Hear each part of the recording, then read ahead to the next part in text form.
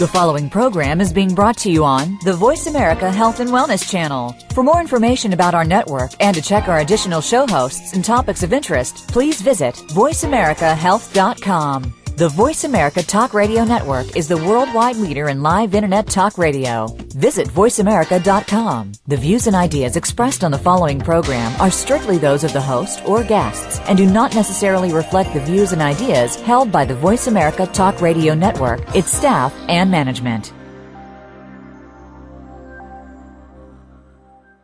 Good afternoon and welcome to 1 Hour at a Time. Recovery begins with education, and host Mary Woods is here to educate individuals and families and provide support through the recovery process. Now here's your host, Mary Woods. Welcome everyone. This is a beautiful fall afternoon in New Hampshire, and I hope you all are having a great day. We have a very interesting show today. Our guest is Dr. Brené Brown, and we're going to talk about shame, and we're also going to talk about the Gifts of Imperfection. And let me introduce Dr. Brené Brown, who is a professor and vulnerability researcher at the University of Houston Graduate College of Social Work. Because vulnerability is at the center of many thoughts, feelings, and behaviors, her research topics cover a broad range of emotions and experiences, including shame, courage, and authenticity. Brené spent the first 5 years of her decade-long study focusing on shame and fear, and is now using that work to explore the concept she calls wholeheartedness, which is something we'll be talking about this afternoon. She poses the following questions. How do we learn to embrace our vulnerabilities and imperfections so that we can engage in our lives from a place of authenticity and worthiness? And then how do we cultivate the courage, compassion, and connection that we need to recognize that we are enough, that we are worthy of love, belonging, and joy? Brené is also the author of I Thought It Was Just Me, But It Isn't, which is a great title, Telling the Truth About Perfectionism, Inadequacy, Power, and Power, and two forthcoming books, Who We Are and the current book, The Gift of Imperfection, Letting Go of Who We Think We Should Be and Embracing Who We Are, and then Wholehearted, Spiritual Adventures and Falling Apart, Growing Up and Finding Joy. Thank you so much, Brené, for spending this hour with us. Oh, I'm so excited to be on the air with you. Thank you for having me. Well, first of all, tell us why you decided to become a researcher, which seems kind of a dry profession to be in. You know, I don't think I knew why I became a researcher until the last couple of years maybe, and now it kind of all fell into place. You know, hindsight is 20/20, as they say. I really think that it had a lot to do with my own discomfort around vulnerability. I think I grew up as someone who really was always trying to outrun vulnerability and that sense of uncertainty and that sense of that, you know, we can't really control everything we want to control. And so when I was a graduate student getting my master's in social work, I had a research teacher that had this little slogan that he would share with folks that said, if you can't measure it, it doesn't exist. And I thought, that's the world I want to live in. I want to live in a world where everything is measurable, where everything can be compartmentalized and is clean and tidy and, you know, makes sense. And so I think, became a researcher because if I couldn't outrun vulnerability, I thought I could maybe outsmart it. And so I thought I want to take on these really tough topics that all of us deal with that are universal, and I want to figure them out. I want to kind of hack into them and see how they work. And so I spent the first 6 years of my research studying shame, and about toward the end of my 6th year, I started looking at my data with some fresh eyes and realized that the men and women who were kind of living and loving the way I wanted to be engaged in life all had one thing in common, and that was that they embraced their vulnerability, the very thing that I think I had been running from. And so it was a very life-altering, profession-altering moment for me. So my history is both academic and personal.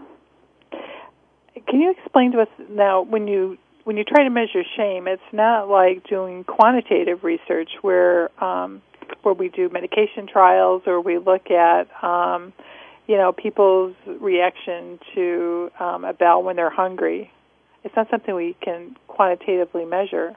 It's tough. It's really what's interesting is I really started out studying connection. I wanted to figure out what is the anatomy of connection? How does connection work? I mean, I knew as a social worker that connection is what really gives meaning and purpose to our lives. It's why we're here. You know, connection between partners, between children and parents, between friends, family. Connection is an incredibly huge driver. It's, you know, we're really even neurobiologically hardwired to be in connection. And I'm a qualitative researcher, which means I collect stories. And so about, I don't know, a few months into this research on connection, I ran into this thing that violently unraveled connection between people. People would talk about this feeling or this experience that would absolutely kill connection. And I wasn't sure what it was. And the more people talked about it, the more I realized, oh my gosh, I think they're talking about shame. And I didn't have, the only point of reference I had came from when I was a young bachelor student. I worked in a residential treatment facility with adolescent girls. And we had a clinical director that told us one day in a staff meeting that we needed to be very careful about using shame as kind of a behavioral management tool, and said that you really can't shame people into changing their behaviors. You can't belittle people or put them down into changing behaviors in a meaningful way. And that always really stuck with me. And so when I started running into these stories of shame, I thought, gosh, I really want to understand more about this. And I really thought I would end up studying it for maybe a few months, maybe a year, depending on how complicated it was. But it ended up being 6 years. And it's not something we can measure quantitatively. It is, my definition for shame is that it's a very universal feeling that washes over us, that tells us we're not good enough, that we're not worthy of love and belonging because of something we've done or something we failed to do or some struggle that we're engaged in. And so it's very difficult to measure quantitatively. Quantitatively. It's really more about story, our experiences. Well, yeah, it's really interesting because at Westbridge we work with folks that experience both mental illness and substance use disorders, and shame seems to be a common thread for a lot of individuals and families, that people feel ashamed that they have a mental illness, or they feel ashamed of their substance use disorders or things that they've done, and shame really gets in the way of recovery. Oh God, absolutely. I mean, the three things I say that I can tell people very quickly about shame is, number one, we all have it. We believe that shame is probably the most primitive human emotion or affect that we experience. The only people, and we know this from about 40 years of data, and qualitative and quantitative data, the only people who don't experience shame are people who have no capacity for human connection or emotion. And so we're talking about serious kind of psychopathology. So we all have shame. Is shame ever appropriate? That's a great question. I don't think so. I don't think so. And that's a great question. Let me get to it. The three real quick, because sometimes it's even hard. Sometimes I think if your listeners are out there and they're thinking, she's talking about shame, that's not me. I think the number one thing to realize is that we all have it. The number two thing is we don't want to talk about it or believe it's about us. And the number three thing is the less we talk about it, the more we have it. So shame is this, shame drives this thing that we all know, that I am not enough, good enough, pretty enough, thin enough, sober enough, rich enough, successful enough, admired enough, popular enough, loved enough. We all have that struggle. To have that struggle is to be human. The question about shame, is shame ever productive or appropriate or healthy, is a very common question, a very important question. And I think the best way to understand it is there's a very significant difference between shame and guilt. Shame is, I am bad, and guilt is, I did something bad. Shame is a focus on self, and then guilt is a focus on behavior. And so to use a really interesting example from Tangney and Deering, two quantitative researchers who study shame and addiction, and this is actually from Addiction, the journal, the academic journal. They use this example. You go out on a Thursday night, you get really, really drunk, you're so hungover on Friday that you miss a meeting.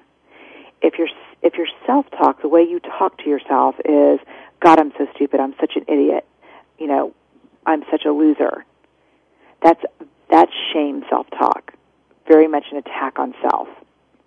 I'm a loser, I'm an idiot, I'm stupid. If your self-talk, on the other hand, is, I can't believe I did that, that was a really stupid thing to do, I should not have done that, a focus on the behavior, that's guilt. We have found over, again, probably the last 40 years of research, that guilt is a very adaptive and healthy emotion.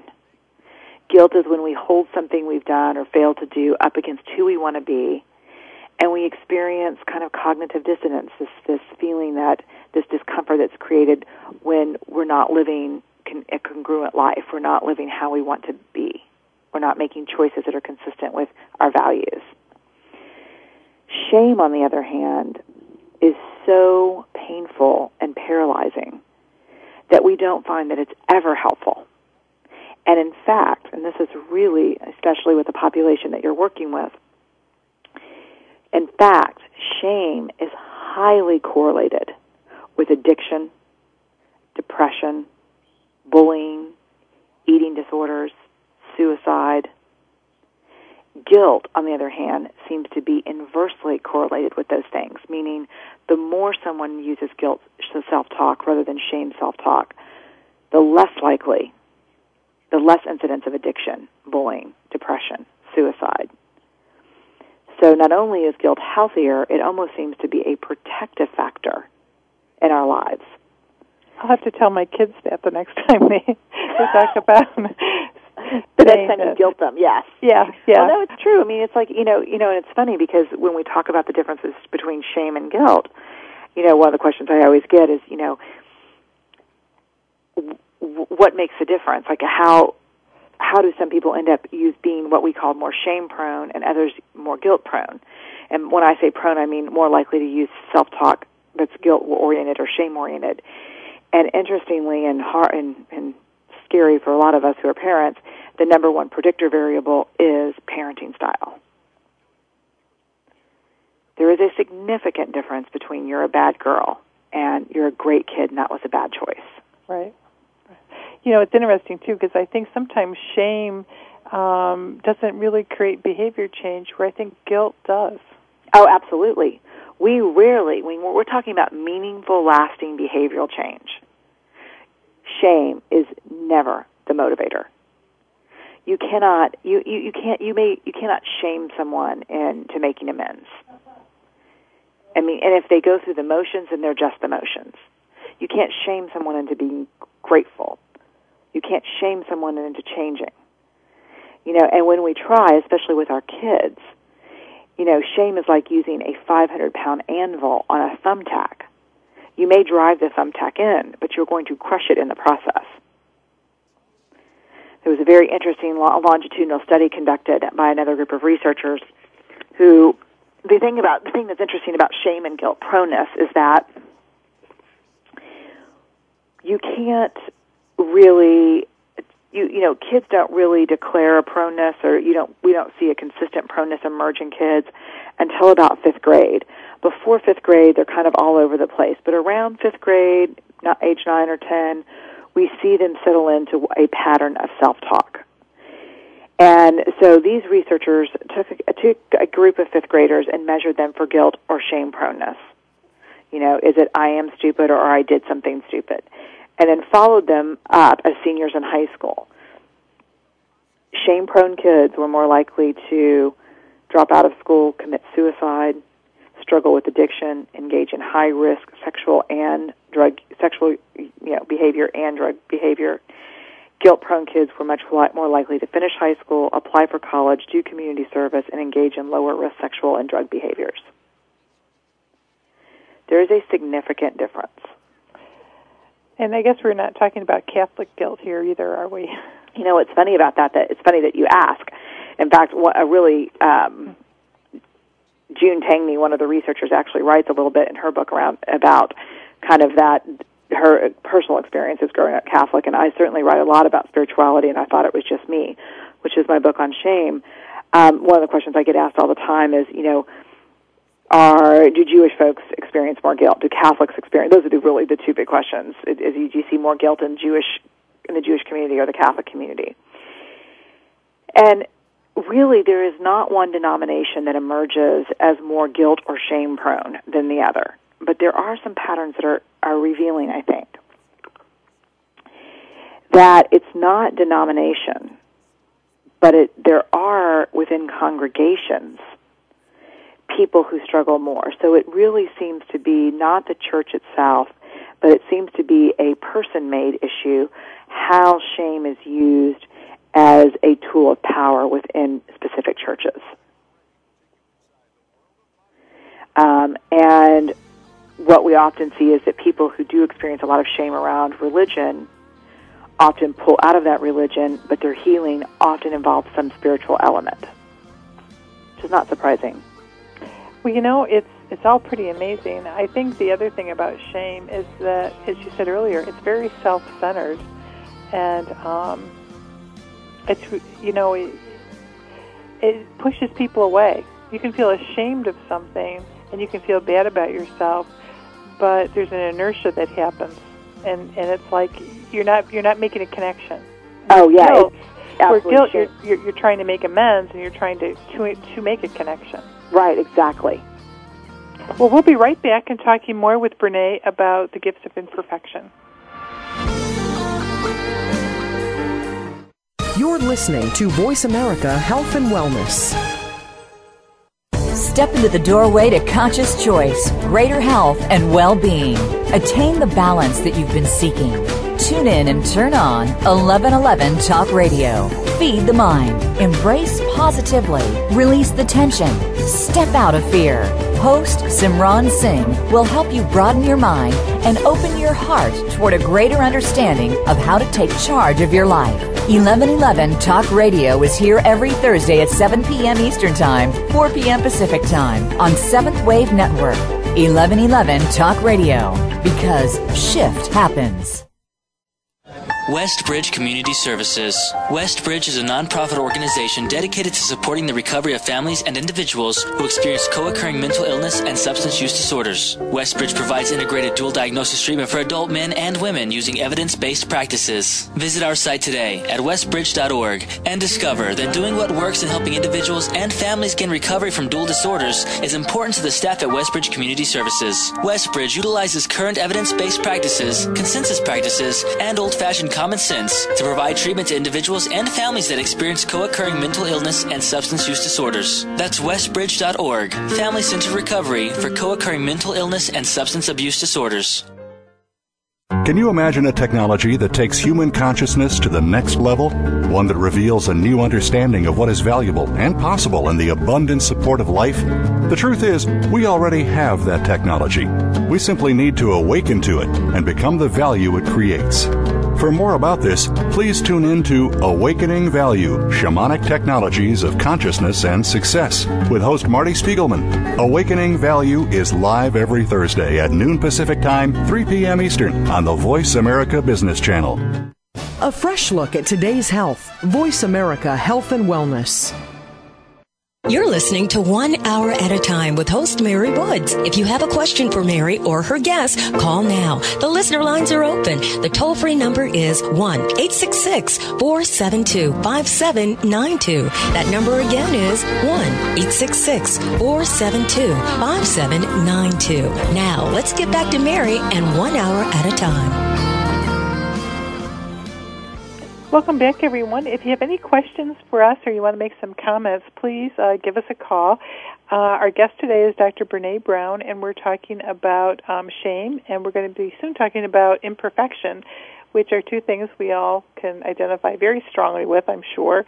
And before going to break, we were talking about how shame almost it's very kind of self-absorbed, but shame really people who are really shame-based are really stuck. It's really hard for them to almost get out of their own way.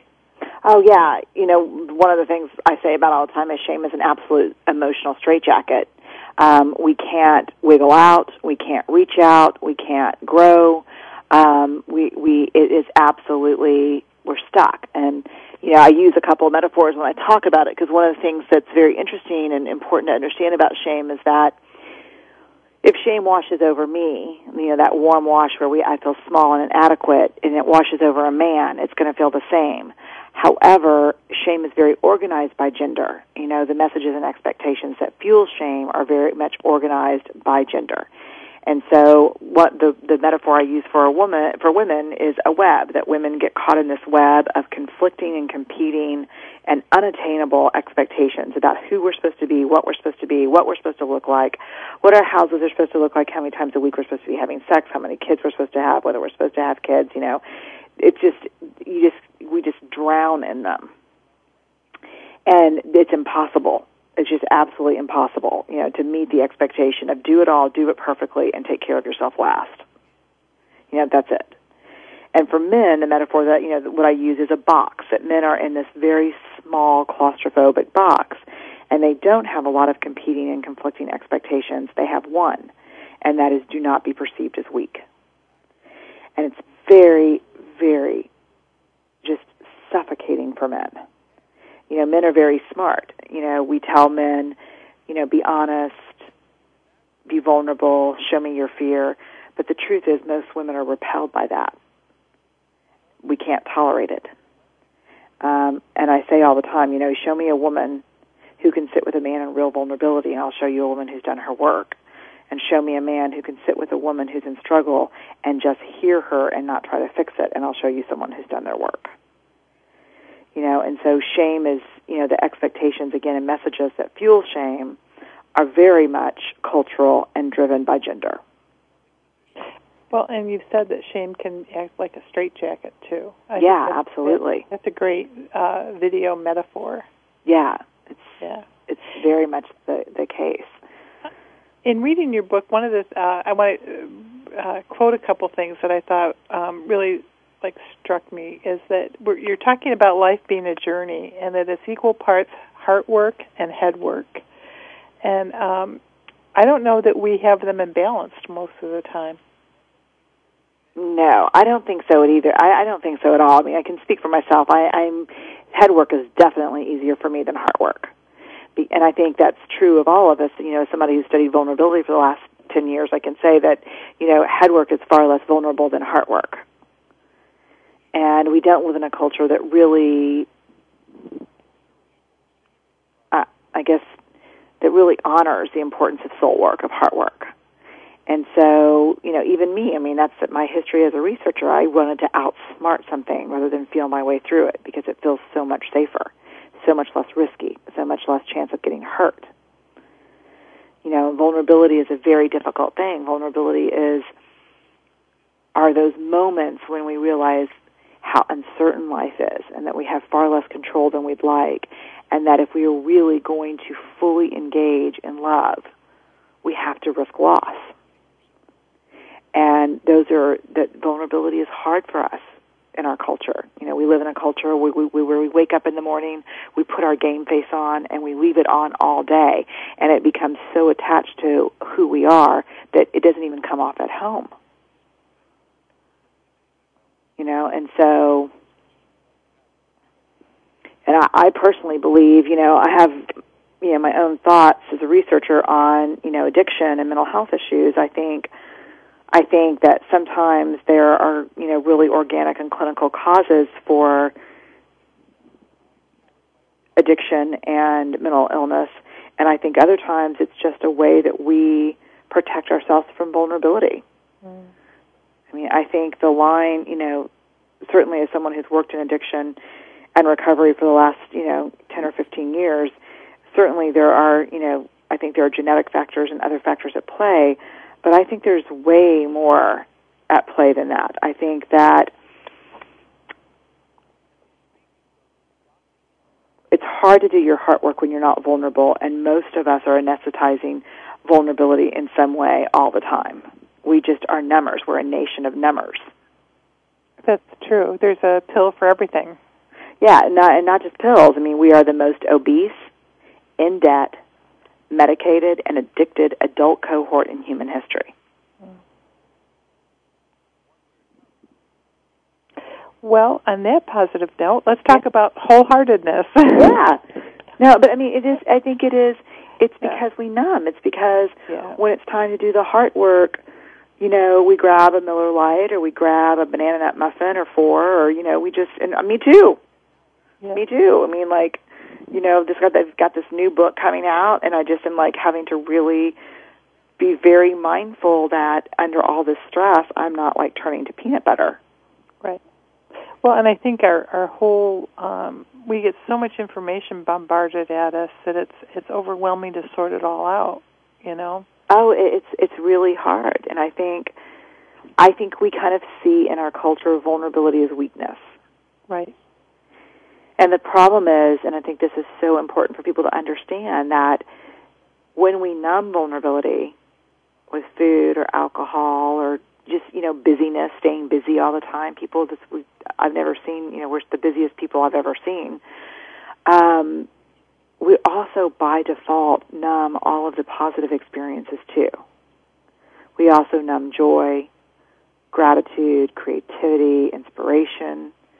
Vulnerability is the heart of those experiences, too. There's probably no emotion that's more vulnerable to experience, really, than love or joy. I mean, if you think about it, those are kind of excruciatingly vulnerable. Right. Right. You know, and I talk to parents all the time about how many of us have, you know, stood over our child while they're sleeping, and, you know, we're just, you know, right on that, you know, brink of being blissed out, and then we think about something horrible happening to them. Right. Because we're trying to kind of beat vulnerability to the punch. Right. You know, and so I do think this idea of wholeheartedness, you know, this is kind of where my research has focused in the last few years, is really came from understanding that to live in love with our whole hearts, to really be all in, to be engaged, is an act of vulnerability. You know, it's tough, I think. It's tough for me. How is vulnerability different than powerlessness? Because you talk some about powerlessness in your book, too. You know, it's funny. That's a really, you know, no one in all my career has ever asked me that question. And it's a really good question. It's a hard question for me. I'm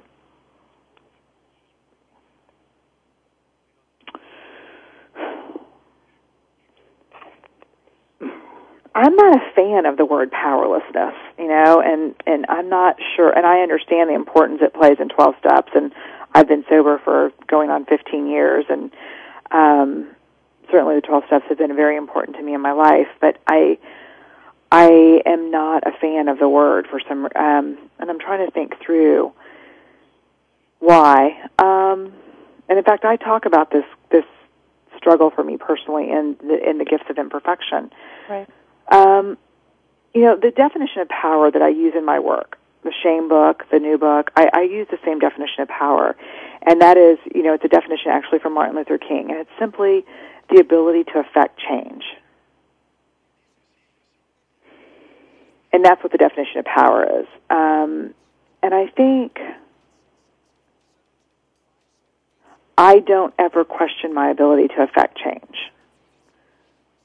I believe in my ability. In fact, I have a bachelor's, a master's, and a PhD in social work. If I didn't believe in people's ability to affect change, then I probably wouldn't be doing what I'm doing.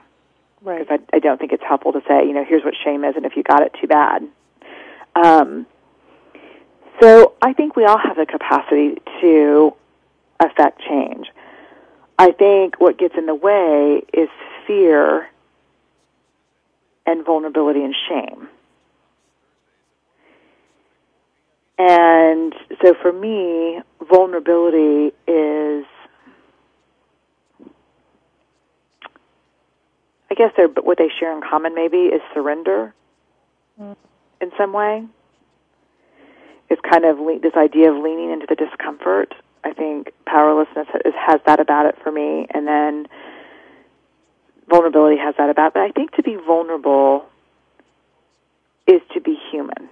I mean, I think it is at the core. I think we're all vulnerable. But I also think what makes us vulnerable makes us beautiful and tender and connected.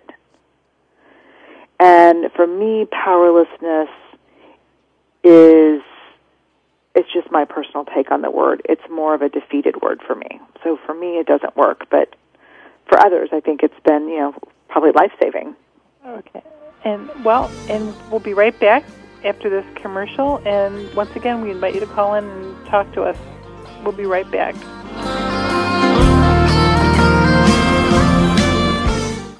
You're listening to Voice America Health and Wellness. The Mayan calendar tells us that we will be entering into a 260-day opportunity for us to engage in conscious co-creation with Great Spirit. How will we prepare ourselves for this exciting and unprecedented time in Earth's history? Peter Tung has dedicated over 20 years of his life's work to exploring that which is beyond understanding. Peter will help increase your awareness and education on this enlightening transformation in consciousness. Awakening to Conscious Co-Creation airs live Wednesdays at noon Pacific Time, 3 p.m. Eastern Time on 7th Wave Network. Westbridge Community Services. Westbridge is a nonprofit organization dedicated to supporting the recovery of families and individuals who experience co-occurring mental illness and substance use disorders. Westbridge provides integrated dual diagnosis treatment for adult men and women using evidence-based practices. Visit our site today at westbridge.org and discover that doing what works in helping individuals and families gain recovery from dual disorders is important to the staff at Westbridge Community Services. Westbridge utilizes current evidence-based practices, consensus practices, and old-fashioned common sense to provide treatment to individuals and families that experience co-occurring mental illness and substance use disorders. That's westbridge.org, family-centered recovery for co-occurring mental illness and substance abuse disorders. This is an important programming note from the Voice America Women's Channel. The Catherine Zox Show is moving. Our new address is Voice America, and we will be heard on Wednesdays at 7 a.m. Pacific Time, 10 a.m. Eastern, starting Wednesday, November 19th. All of the archives will still be available through Catherine's Boombox player. Remember, tune into the Catherine Zox Show on Wednesdays at 7 a.m. Pacific Time, 10 a.m. Eastern, beginning on Wednesday, November 19th on Voice America's flagship Voice America channel. Go behind the scenes of what you see, hear, and read on the news. Learn the ins and outs of public relations on Stars of PR with Cindy R. every Thursday at 7 a.m. Pacific Time. Cindy Rakowitz is a Clio Award winner and founder of Rock and Roll Public Relations, who wants to share her PR experiences and knowledge with you. Learn how to handle a crisis, deal with celebrities, and become a terrific PR executive. Listen to the Stars of PR with Cindy R. every Thursday at 7 a.m. Pacific Time here on News Talk Radio, voiceamerica.com. Your life, your health, your network. This is Voice America Health and Wellness. You're listening to 1 Hour at a Time with host Mary Woods. If you have a question for Mary or her guest, call now. The listener lines are open. The toll-free number is 1-866-472-5792. That number again is 1-866-472-5792. Now, let's get back to Mary and 1 Hour at a Time. Welcome back, everyone. Our guest today is Dr. Brené Brown, and we've been talking about shame, and in our last segment we've been talking about things that are in her new book, The Gifts of Imperfection. Let go of who you think you're supposed to be and embrace who you are, your guide to a wholehearted life. And in your book, I love this quote, wholehearted life is not like trying to reach a destination. It's like walking toward a star in the sky. I just think that's a great analogy. Because you never get there.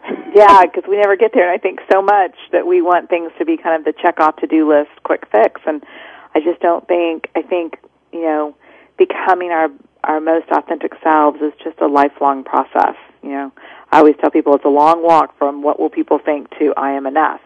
Right. And we can, we're not going to arrive or touch it, but I think we're certainly keenly aware when we're not going in the right direction.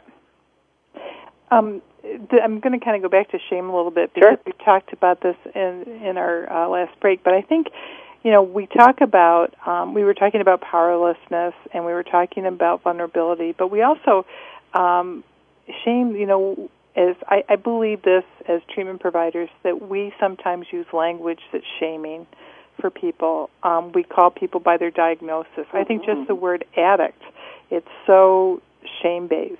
It's like it brings up such a negative connotation. And people are more than their addiction. People are more than their heart disease. People are more than their cancer. And to just conceptualize a person from one thing that is wrong with them, that shouldn't be the only thing that defines them. Oh my gosh, I agree 100%. I mean, Harriet Lerner, who wrote, The Gifts of Imperfection, The Gifts of Fear. I wrote The Gifts of Imperfection. I'm going crazy. She wrote The Dance of Anger, The Dance of Connection. She said, no one wants to be defined by their greatest struggle or the worst thing they've ever done. Right. And I think that's true. I don't know how helpful. It's a big debate within the recovery world, and that's a world where I do a lot of work. I belong in that world. I work in that world. But there is a lot of debate around that. I think this idea that to say, hi, my name is Susie, I'm an addict, saves people's lives, and for other people, it prevents them from ever getting help or getting into recovery. Right. And so I think what we're starting to find out, at least what I'm hoping, is that there's room enough at the recovery table to invite people that have different beliefs and need different things from the program. And I think there are some basic tenets of the program that are probably not negotiable. I mean, abstinence would be one of them probably. But I think... And maybe even the belief that this is a deeply spiritual program, that 12 Steps is a deeply spiritual program, whether, spirit for you is God or a great fish in hole, I don't think it matters.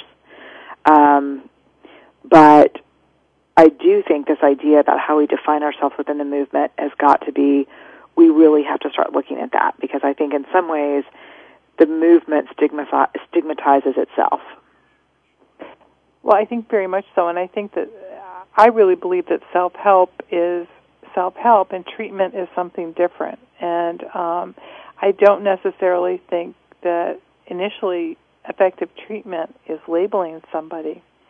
I think it's treatment just like life. It's a journey, and you begin with wherever the person is, and you follow that person and their perceptions and their life experiences. And I don't think that oftentimes labeling somebody from a treatment perspective is as important as that person embracing that, my way of doing things isn't getting me where I want to go. Right, Maybe exactly. I need to change the way I'm doing things. And I think self-help is about that. It's about self-help and about self-identity and about connections and community. And I think it gets blurry. And I think I hear people in treatment centers that cite the big book, chapter and verse, and they're clinicians, but I don't hear them talking about therapy, and I don't hear them talking about, the psychodynamics of what's going on with the family. I hear them talking about families being in denial, when in reality families are just really fear-based, and right. They're doing the best they can with very little constructive skills. Right. I mean, I agree with you 100%. I think labels are a hard thing. It's like I tell my graduate students, labels are like fire in technology. They can be very, very, very helpful and very, very, very lethal. I've known and worked with a lot of people who, when they finally understand what's happening and it has a name, it's life-changing for them. It's wonderful, and thank God I understand what this is. And then I've seen people who can never get out from underneath the weight of their label. Right. And so I think it's really how we use it. I mean, one thing I cannot tolerate is someone who trains future clinicians. I mean, that's my work. I teach graduate and doctoral level social work, master's and doctoral level, calling people by their diagnosis. I've got a bipolar at 3 and a borderline at 4. Unacceptable. Right. Unacceptable. Because, the truth is, we are all someone else's other. That's true. And I think it also dehumanizes people. It does. So it makes people, it becomes a vicious cycle. We dehumanize people, they feel less than, they feel shame, and we feel powerless. That's it. And and dehumanizing people is the first step toward all kinds of bad stuff. Right. Violence, there's no mass violence that's ever happened in this world that didn't start by dehumanizing people. One of the things that one of the tools you use in your book that helps people, and it's an acronym called DIG. Mm-hmm. Do you want to explain to our listeners what that is and how you use that? Actually, there's a funny story behind that. So the shift in my research from kind of just looking at shame to really trying to understand what happened was that I was looking at shame exclusively, and shame and fear and vulnerability for 6 years. I got into kind of a contentious debate with some other researchers about the nature of shame and how you measure it. And this happened in late 2006, and I was, I'd been sober for 10 years. I was kind of very newly sugar and flour free, and I was, just trying out some new things in my life. I was a month away maybe from my 41st birthday, and I was just very raw. And in this debate that I was having with researchers, I finally said, you know what, I don't think you can measure shame accurately. I think the best we can do is kind of like what we do in chemistry. In chemistry, if you've got a property that's so volatile that you can't really measure it accurately, you measure what exists in its absence. And I said, maybe I'll go back into this data and find out what exists in the lives of people who are not mired in shame. People who really are living and loving with their whole hearts, what do they have in common? And so I started finding these patterns and themes, and it was devastating for me personally, because basically these folks, the Wholehearted, were living in a way that was very different than the way I was living. And so I kind of had what I call the 2007, I write about it, the 2007 breakdown / spiritual awakening, because my therapist called it a spiritual awakening, but I called it a breakdown, because I think spiritual awakening sounds better. But so what ended up happening is one of the things that changed for me is before this breakdown, and this is where I learned to stop, doing so much head work and start doing some heart work, and, that how much you know yourself is important, but how kind you are to yourself is more important. I used to always talk about my dig deep button, and I would write about it on my blog, and a dig deep button is that button that we all have that, when we're exhausted, when we're tired, when we're overwhelmed, we just have to dig deeper and get it done. And, I gave birth to my dig deep button when I gave birth to my kids. It's like, it's 3 o'clock in the morning, both the kids have the flu, it's diarrhea, laundry, kids are throwing up, I can't take it, and you just dig deep and you get it done. And that's very much my personality. Suck it up, dig deep, soldier on. And so during this breakdown, kind of as I was learning to be kinder to myself and not so perfectionistic and not so hard on myself, my dig deep button kind of broke. I just kind of, when I got really tired, I had no second level of pushing on. And so I missed having that a little bit. And so I went into the research and said, so what do you do if you're not willing to spend your whole life sucking it up and pushing on and soldiering through? And what I found is that the men and women who were living wholeheartedly did have a dig deep button, but it wasn't a suck it up button. It was, they got deliberate, they got inspired, and they got going. When things got hard for these folks, they got very intentional. So I called that, they got deliberate, D, inspired, I, and G, they got going. And so now, when something hard is happening, rather than just saying, don't worry about it, just keep going. Don't worry about how you feel. Don't worry about the exhaustion. Don't worry about, the fact you're tearful. Just go. I get very deliberate. I think to myself, what is it that I need? And I get very intentional. I need rest. I need to take a nap, which I would have never done for $1 million before in my life. And I try to get inspired. What can inspire me to take care of myself? Sometimes it's a quote. Sometimes it's a prayer. Sometimes I'll meditate. And then I need to get going. I need to act on it. And so I love this new way of digging, and it's really revolutionized the way I live. It's changed everything. I think that being deliberate and not trying to do everything at once, I think that's a gift. Oh, it's such a gift. to learn how to do that. I think that's, and it's something that requires practice.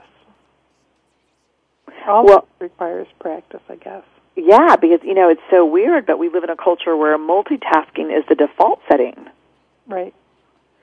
And it's so horrible because you're never really present for anything. It's like I do things very differently now. Like I have a post on my blog from a couple of months ago where I wrote about distracted parenting. I wrote about how I don't want my kids to remember me from the forehead up, over my laptop screen. Or, so now, like when I pick up my daughter from carpool, which I will, in an hour, I'm never on the phone when she gets in the car. If I'm working, and this is the great thing and the bad thing about working at home, and Charlie, my 5-year-old, needs me, or, I've got an 11-year-old daughter, if I'm not doing something super important, I will close my laptop and turn toward them and say, hey, what's going on? Or if I'm in the middle of work, which sometimes just has to happen, I'll say, what you're saying is important to me. I want to be able to give you my full attention. I need 5 minutes to finish this up, or 20 minutes to finish this up. Can it wait? But I'm not doing a bunch of things anymore. I just can't. It's not fair to ourselves or the people we love. That's absolutely right. And we'll be right back for our final segment after this commercial.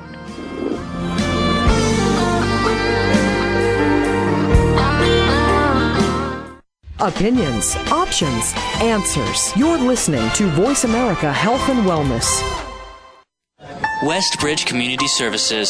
Westbridge is a nonprofit organization dedicated to supporting the recovery of families and individuals who experience co-occurring mental illness and substance use disorders. Westbridge provides integrated dual diagnosis treatment for adult men and women using evidence-based practices. Visit our site today at westbridge.org and discover that doing what works in helping individuals and families gain recovery from dual disorders is important to the staff at Westbridge Community Services. Westbridge utilizes current evidence-based practices, consensus practices, and old-fashioned common sense to provide treatment to individuals and families that experience co-occurring mental illness and substance use disorders. That's westbridge.org, family-centered recovery for co-occurring mental illness and substance abuse disorders. Step into the doorway to conscious choice, greater health, and well-being. Attain the balance that you've been seeking. Tune in and turn on 1111 Talk Radio. Feed the mind. Embrace positively. Release the tension. Step out of fear. Host Simran Singh will help you broaden your mind and open your heart toward a greater understanding of how to take charge of your life. 1111 Talk Radio is here every Thursday at 7 p.m. Eastern Time, 4 p.m. Pacific Time on 7th Wave Network. 1111 Talk Radio, because shift happens. Two views. Different topics. Questions. Answers. News. And advice. You'll want to check out Eco-Man and the Skeptic live from Philadelphia University. Every week, join hosts Rob Fleming and Chris Pastor as they tackle a different topic on sustainability. You'll hear all sides of the issue, supported by guests who provide valuable insights. Get ready to be engaged, educated, and entertained when you tune into Eco-Man and the Skeptic. Broadcast live every Wednesday at 11 a.m. Eastern Time, 8 a.m. Pacific Time on the Green Talk Network. Your life, your health, your network. You're listening to Voice America Health and Wellness. You're listening to 1 Hour at a Time with host Mary Woods. If you have a question for Mary or her guest, call now. The listener lines are open. The toll-free number is 1-866-472-5792. That number again is 1-866-472-5792. Now, let's get back to Mary and 1 Hour at a Time. Welcome back, everyone. Our guest today is Dr. Brené Brown, and we're talking about the Gifts of Imperfection, one of which is Wholeheartedness. And could you define for us what you mean by that? Well, I think Wholeheartedness is about engaging with the world from a place of worthiness. It's about, the definition I say, it's about getting up in the morning and saying, no matter what gets done and how much is left undone, I'm worthy of love and belonging. And it's going to bed at night and saying, yes, I'm imperfect and vulnerable and sometimes afraid, but it doesn't change the fact that I'm also brave and worthy of love and belonging. I mean, love and belonging is an irreducible need of men, women, and children. We need to have love in our lives. We need to have a sense of belonging in our lives. And it was very interesting because if you kind of crudely talk about, the people I interviewed in two categories, people who really kind of held a deep sense of love and belonging within them, and then people who struggled for it, there was only one variable that separated those folks. And that was that people who have that sense of love and belonging simply believe they are worthy of love and belonging. And worthiness doesn't have prerequisites. Worthiness is not, I'll be worthy when I lose 20 pounds. I'll be worthy when I, get another job. I'll be worthy if I make partner, if my daughter gets into Yale, worthy is, as is, right now, how we are, who we are. And so I think ultimately wholeheartedness comes down really to just engaging with the world from a place of worthiness. In addition to love and belonging, you also talk about authenticity. Yes. And which I think here at Westbridge we've been trying to define that for ourselves for the last few years, because we want to be authentic, which for us means we want to be real in the moment. We want to, say what we think, and we want to hold each other accountable to whatever standards we think that we want our organization to run by. But could you share with our listeners your definition of authenticity? Sure. I put this together just based on what I learned from the folks who and I've collected over 10,000 stories in the last 11 years. And so it's been very helpful for me to kind of understand the constellation of choices that people are making every day. And the first thing I learned about authenticity is I thought people were either authentic or inauthentic. Like, I thought it was kind of inherent to who we are. But authenticity is a choice. It's a collection of choices that we make every day. And I think authenticity has three big components. And those three components are actually the gifts of imperfection. Courage, and it's the courage to be imperfect, to be vulnerable, and to set boundaries. The compassion, to be authentic means to have the compassion to understand that we're all made of strength and struggle, and that we're all connected to each other. And then the connection that happens when we let go of who we think we're supposed to be and embrace who we are. That sense of belonging that we are all craving, that's kind of in our DNA, does not come from fitting in. It doesn't come from pretending to be somebody so we're accepted. It becomes from being who we are and bringing ourselves to the table. And so I think authenticity is when we make the choices to practice courage and compassion and connection in our daily lives, even when we're afraid, even when we're struggling with shame. I think that's how we invite grace and joy and wholeheartedness into our lives. If people want to learn more about your work, what is the best way for them to get in touch with you?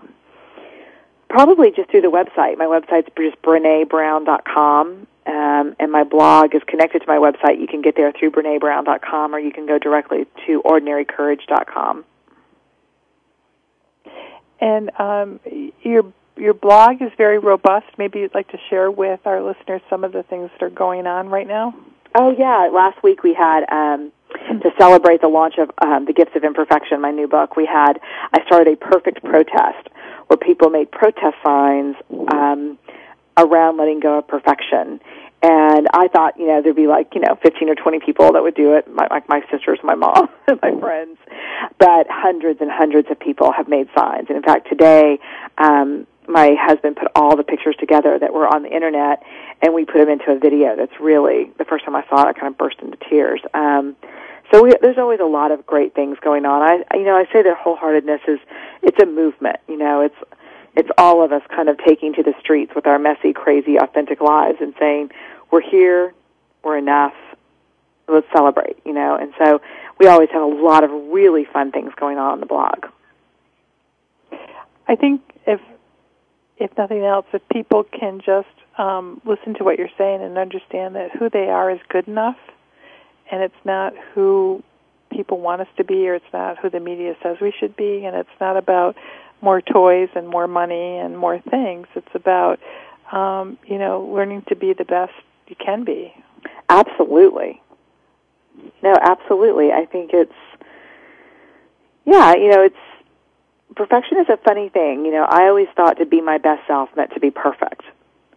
To kind of look perfect, to work perfectly, to have the pumpkins out on, October 1st and switched out to Thanksgiving on November 1st and then Christmas on December 1st. And my kids were, my daughter had a 5-foot bow in her hair, and that's what I thought. And what I realized through doing this research is that perfection has nothing to do with healthy striving or wanting to be our best selves.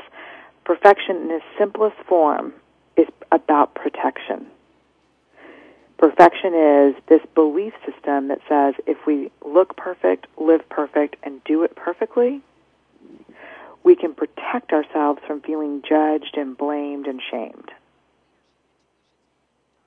And so what's interesting, and this is, a quote from the book, that we carry around perfection. Perfection becomes like a 20-ton shield that we carry around with us thinking that it's going to protect us, when really it's the thing that weighs us down and keeps us from taking flight. And so we have to understand that risking not being liked or risking not being accepted is scary. But at some point, we have to ask ourselves, am I willing to let go of what other people think? Or which is scarier, that or letting go of who I am and what I believe and my life? And people get lost in perfectionism, and they lose touch with who they are, and they become so afraid of failure when failure is part of life. I mean, we all make mistakes. We all fail at things, and absolutely.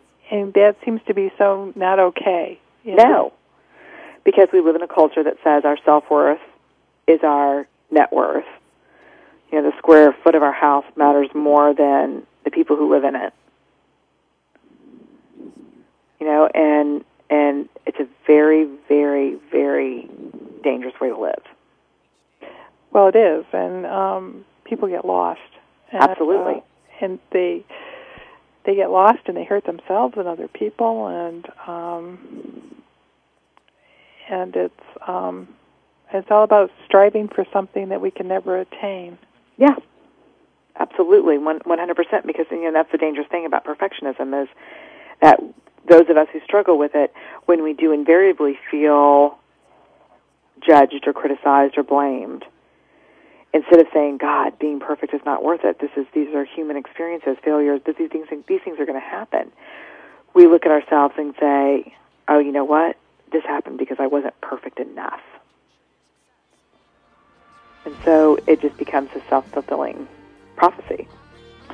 Thank you so much for spending this hour with us. I've learned a lot. I hope our listeners have as well. And just remember, everybody, who you are today is who you're supposed to be, and you're good enough. Thank you, Brené, so much, and thank you for writing the book. Thank you so much. I appreciate it. Have a good week, everybody. We appreciate you joining us today for 1 hour at a time. Successful recovery from a substance abuse problem or mental illness depends on education and support of loved ones. Thank you for being that support system. Be sure to tune in next week for another hour of education and compassion, 1 hour at a time. We'll see you next week. Thanks again for listening to the preceding program, brought to you on the Voice America Health and Wellness Channel. For more information about our network and to check out additional show hosts and topics of interest, please visit voiceamericahealth.com. The Voice America Talk Radio Network is the worldwide leader in live Internet talk radio. Visit voiceamerica.com. The views and ideas expressed on the preceding program are strictly those of the host or guests and do not necessarily reflect the views and ideas held by the Voice America Talk Radio Network, its staff, and management.